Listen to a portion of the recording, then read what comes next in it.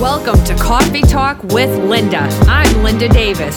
Thank you for joining me today. A little bit about myself before we get started. I love Jesus. I love coffee, and I love sharing both. So go grab your cup and let's talk. It's the beginning of the year. Every January, we get excited for what lays before us, right? We're committed. It's the new year, and we are committed to our possibilities, to our potential in the new year. This year is going to be different, is what we think. We're going to do things differently. We're going to see things differently. We're going to have different outcomes than we had in the previous year. That's really called hope. That's what causes us, motivates us for change, to keep going, to get better, to turn the corner.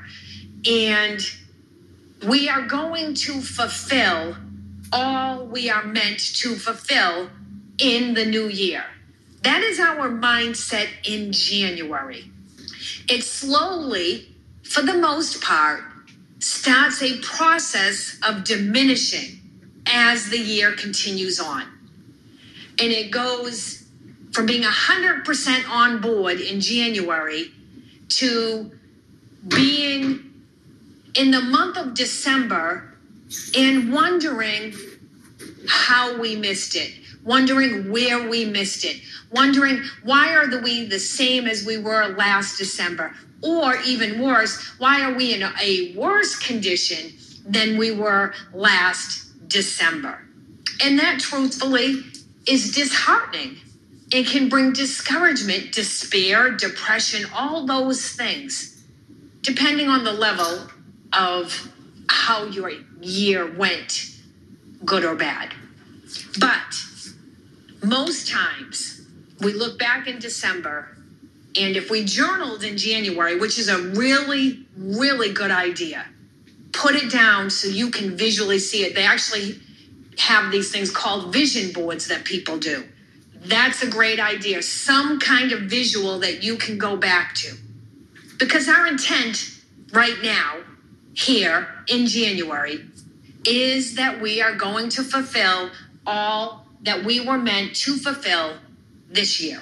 But truthfully, what happens? What ends up happening? Because see, this is the truth. Let's look at it in the physical aspect. Gym membership is significant in January. And gyms know this. They run their specials in January. But gym memberships spike every January. And truthfully, when you are motivated in January to have the new physical you, that's why when you go into a gym, they don't want you to pay month by month. They want you to sign a contract. And typically it's for at least a year. Why? Because they know people are going to quit. They know people are going to give up. They know people are going to lose motivation. I actually looked it up, and gym membership increases 40% in January. That's a pretty big jump. But then by May, 80% who joined in January have already quit. Now, a lot of them are locked into a contract, so they're still paying the money, but they're not getting the results. They're not going. They're not working out. It's the same thing as, we're motivated in January. We start journaling. How many churches call a fast in January? And then do you fast any other time of the year, right? We call a fast because we want things to be different. We want to show God we're hungry for you. We crave for you. We desire you. Now, what we need to really do if we want true change in our lives, true destiny fulfillment in our lives, is in May, June, July, August. We need to show the Lord then. We need to cry out to the Lord then. I'm hungry for you. I crave for you. I'm desperate for you. All year long.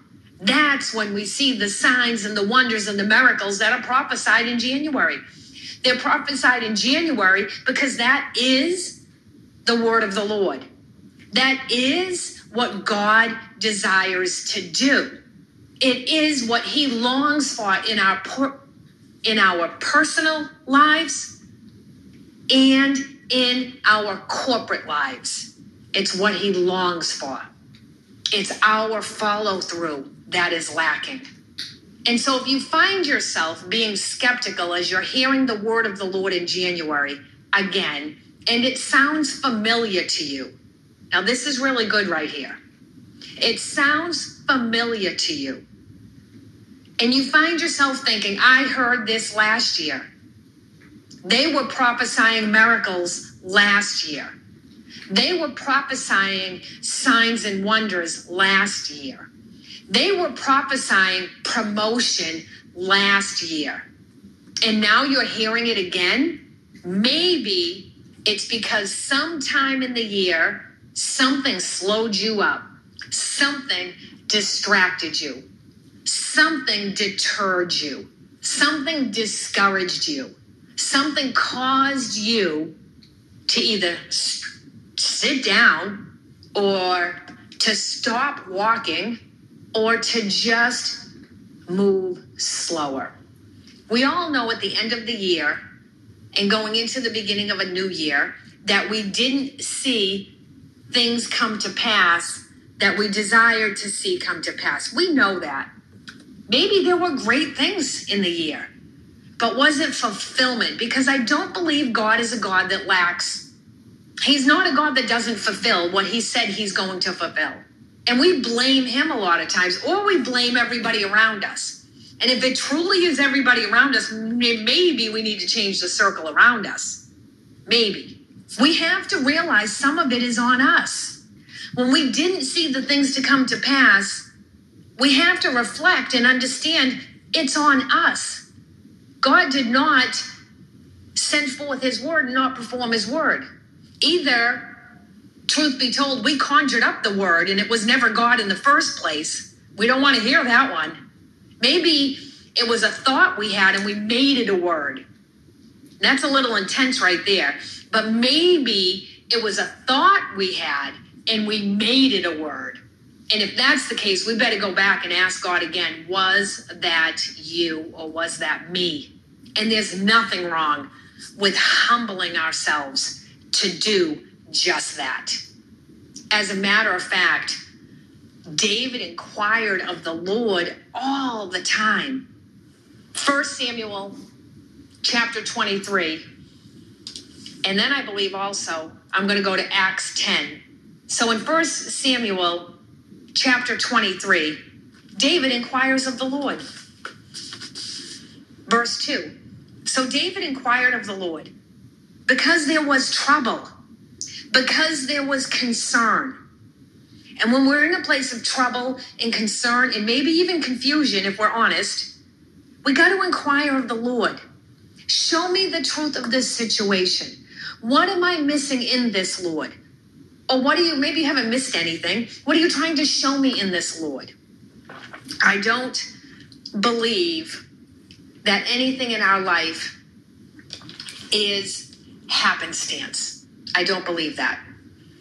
And so when there's trouble surrounding us, when we feel like we're being overtaken by the enemy, and there is an enemy, we don't wrestle against flesh and blood, but against powers and principalities of darkness trying to devour us. The enemy roams around like a roaring lion, just seeking whom he can devour.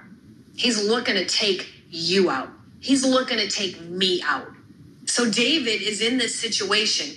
In 1 Samuel 23, it says, Then they told David, Behold, the Philistines are fighting against Keilah and are robbing the threshing floors.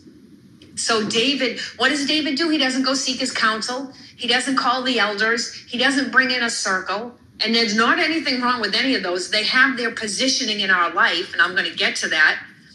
They have their positioning, and they are vital. But our first inquiry every time should be of the Lord.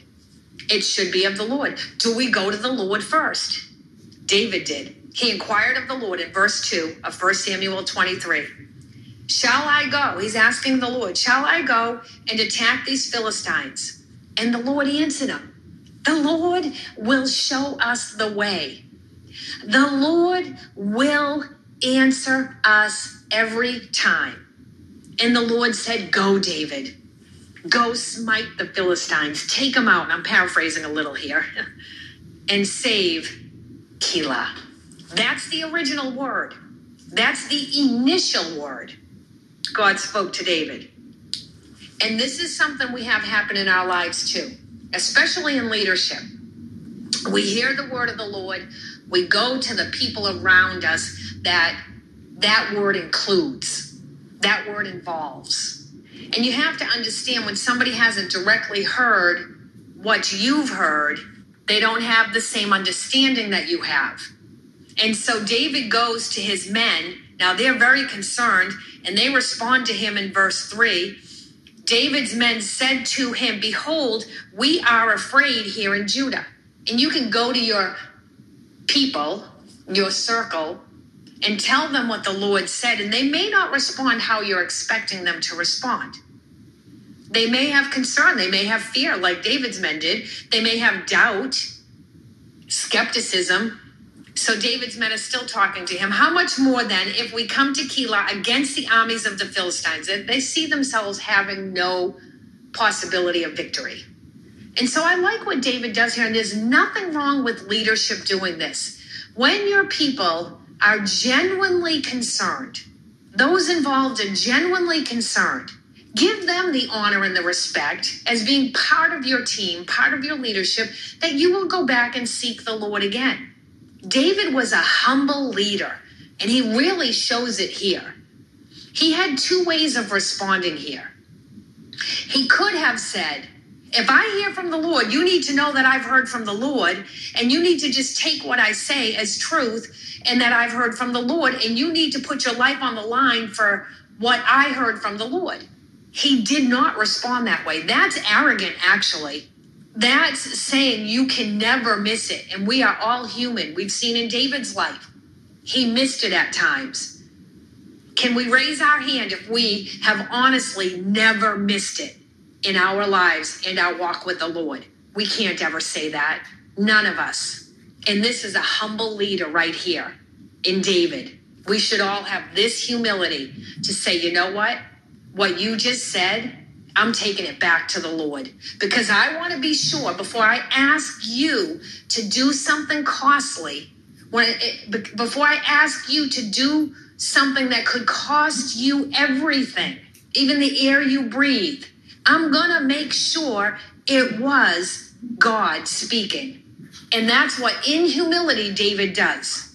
Verse 4. Then David inquired of the Lord again. And the Lord answered him, arise, go down to Keilah, for I will deliver the Philistines into your hand. God wasn't aggravated with him here. I mean, he has his original word just a few verses back.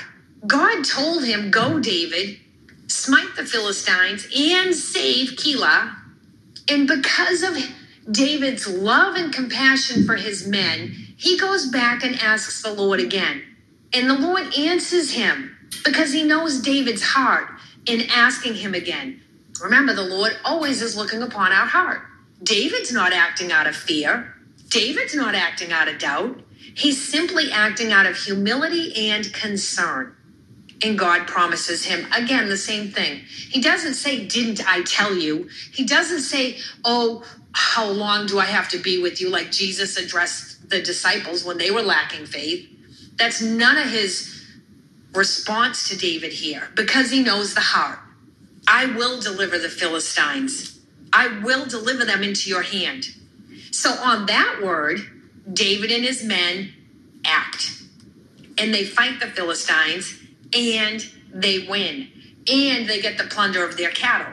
And David and his men do exactly what God originally said, and they save the people of Keilah.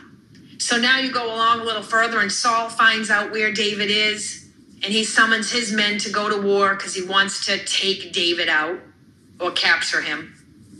And David somehow gets word, it's not real clear how, but he gets word that Saul's plotting evil against him. And he sends a priest to bring the ephod here. And David prays to the Lord again. And he's just pouring his heart out to him. Like, we're down in about verse 10 here. And he's letting God know that he's heard that Saul intends to come and destroy the city on David's account. And so David knows this is conflicting to the original word because God said David was going to free and save Keilah. I'm not sure if I'm pronouncing this city right, but. And now Saul's going to come destroy it only because David's there. So David sees that this is a conflict with the word God has given him. So that's why he's seeking the Lord on this. And so he wants to know, and you have to be detailed when you go to the Lord and you're looking for answers, because I'm going to show you here how God answers the question David asks. He doesn't give him a lot of other detail. He answers the question David asks. So it's down in verse 11. David is asking God, will the men of Keilah deliver me into his hand? So Saul's coming because of me. Even though I've just saved these people, are they going to give me up to Saul, who's coming to kill me? Lord God of Israel, I need to know. Tell your servant. And he's only asking, are they going to deliver me into the hand of Saul? And the Lord said, Saul's coming. Will Saul come down? David asks him. God answers, he will come. He does actually, I kind of missaid it there. David asks two questions. God answers one. He does ask, will the men of Keilah deliver me into his hand in verse 11? And then he does ask, will Saul come down as your servant has heard? And the Lord says he will come down. But he doesn't answer the other question. So David asks him again. And I just want you to see it's okay to go back. It's okay to get clarity. So in verse 12, David asks, will the men of Keilah deliver me and my men into Saul's hand? The Lord says they will deliver you up. Now, I don't know why I don't have the answer to that. But when David didn't get his full answer, he asked the Lord again. And God basically is telling him here, get out and get out now. Get out while the getting is good. And so, why previously was God with him and they took out all the Philistines and freed the people, and now Saul's coming and he's going to be given up to Saul? If he hadn't inquired of the Lord, what hardship would David have experienced that would have been unnecessary had he simply inquired of the Lord? So it's so important to know what God is saying, know what God is doing. And David and his men book it basically. And they leave and they head to the wilderness before Saul gets there. And now Saul's seeking him out every day, but yet God's keeping David hidden, yet David has to be on the run. So some things that take place in our life that aren't necessarily great, aren't necessarily out of the will of God. He is strengthening us. He is building our faith, building our ear to hear his voice, building our eyes to see as he sees. And we have to trust those seasons. And we have to just stay in that place that God has us. David knew that Saul was coming out to seek him. And somehow, for some reason, if David was on one side of the mountain, Saul was on the opposite side of the mountain. God protected him, even in the wilderness, even on the mountain. And God will send those to bring you a word of encouragement while you're in the wilderness. God will bring those, like I was saying earlier, not that you don't need other people, not that you don't need circles, not that you don't need counsel in your life, not that you don't need a friend, a covenant relationship to strengthen and encourage and lift one another up, especially in your wilderness moments. And Jonathan was that to David. And he was actually Saul's son. But he went into the woods to find David, and he strengthened his hand in God. God will line you up. God brought Jonathan out to David to strengthen him and give him a word in that wilderness moment. Saul said to him, "Fear not, the hand of Saul, my father, shall not find you." God was saying, I will keep you hidden as long as necessary. You have a destiny. You have an anointing. Because you inquire of me, it will be fulfilled. So sometimes when things in the year, end of the year, didn't go how we thought they would in the beginning of the year, we have to check on ourselves. We also have to inquire of the Lord, because some things are God's hand, not our hand. And some things are our lack. So we really have to have discernment and wisdom to understand which they are. That's why you'll hear me say many times, and especially in your wilderness moments, you have to ask God to show you the truth of the situation. Saul didn't get to David. God set up a situation to draw Saul away from David. He had to return home from pursuing David because the Philistines were making a raid on Saul's land. So God had it all along. It was covered all along. And if he did that for David, he'll do it for you. He'll do it for me. He'll do it for all of us. We just have to continually inquire of the Lord. And I wanted to just close with this. And actually, I said Acts 10, but I actually think it's in Acts chapter 16. I'm just looking real quick because I hadn't called it up. I hadn't even thought about going into Acts, but basically, God redirects. He redirects Paul's steps, and Paul had a plan to go in and preach the gospel, and God blocked it. And Paul was willing to allow him to block it. And a closed door can be frustrating, but when that takes place, there's always a significant open door around the corner, always. We have to discern when God's moving us in a new direction. Like with David, he told him to get out. We have to be able to understand and hear that. I believe it's in verse 6 of Acts 16. Paul and Silas passed through the territory of Phrygia and Galatia, having been forbidden by the Holy Spirit to proclaim the word in the province of Asia. God forbid them. He was on his way doing the thing of the Lord, and God had forbidden them to step in. So, it's kind of like, I guess we can look at it this way. We're going on a certain path. We're on a certain road. We're doing the will of the Lord. We're walking in the path that God has led us in, and all of a sudden we hit a wall, and we know it's got to stop. We know the direction has to be changed. No matter all we put in, no matter how hard the labor was, when God says go left, and we thought we were supposed to go straight, we have to go left when he says go left. When he says go right, we have to go right.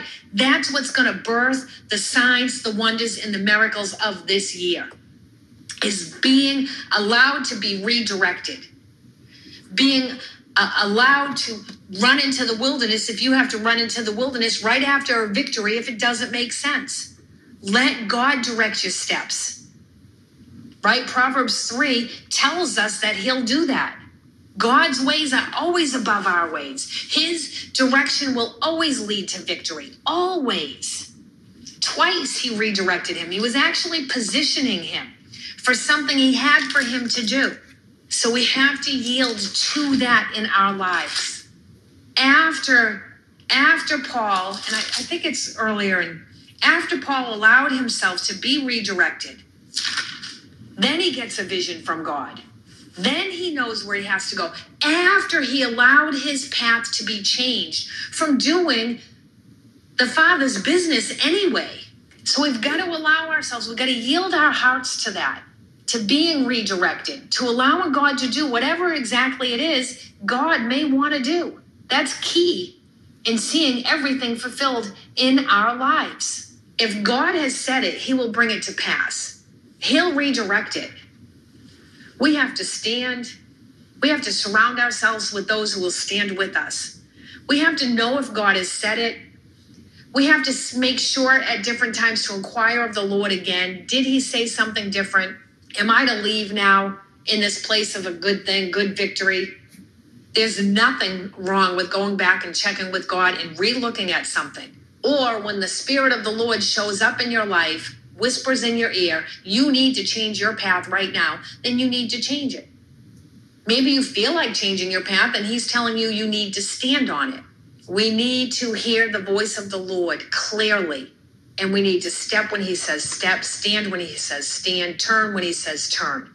And as we do these things, we will see signs, wonders, and miracles.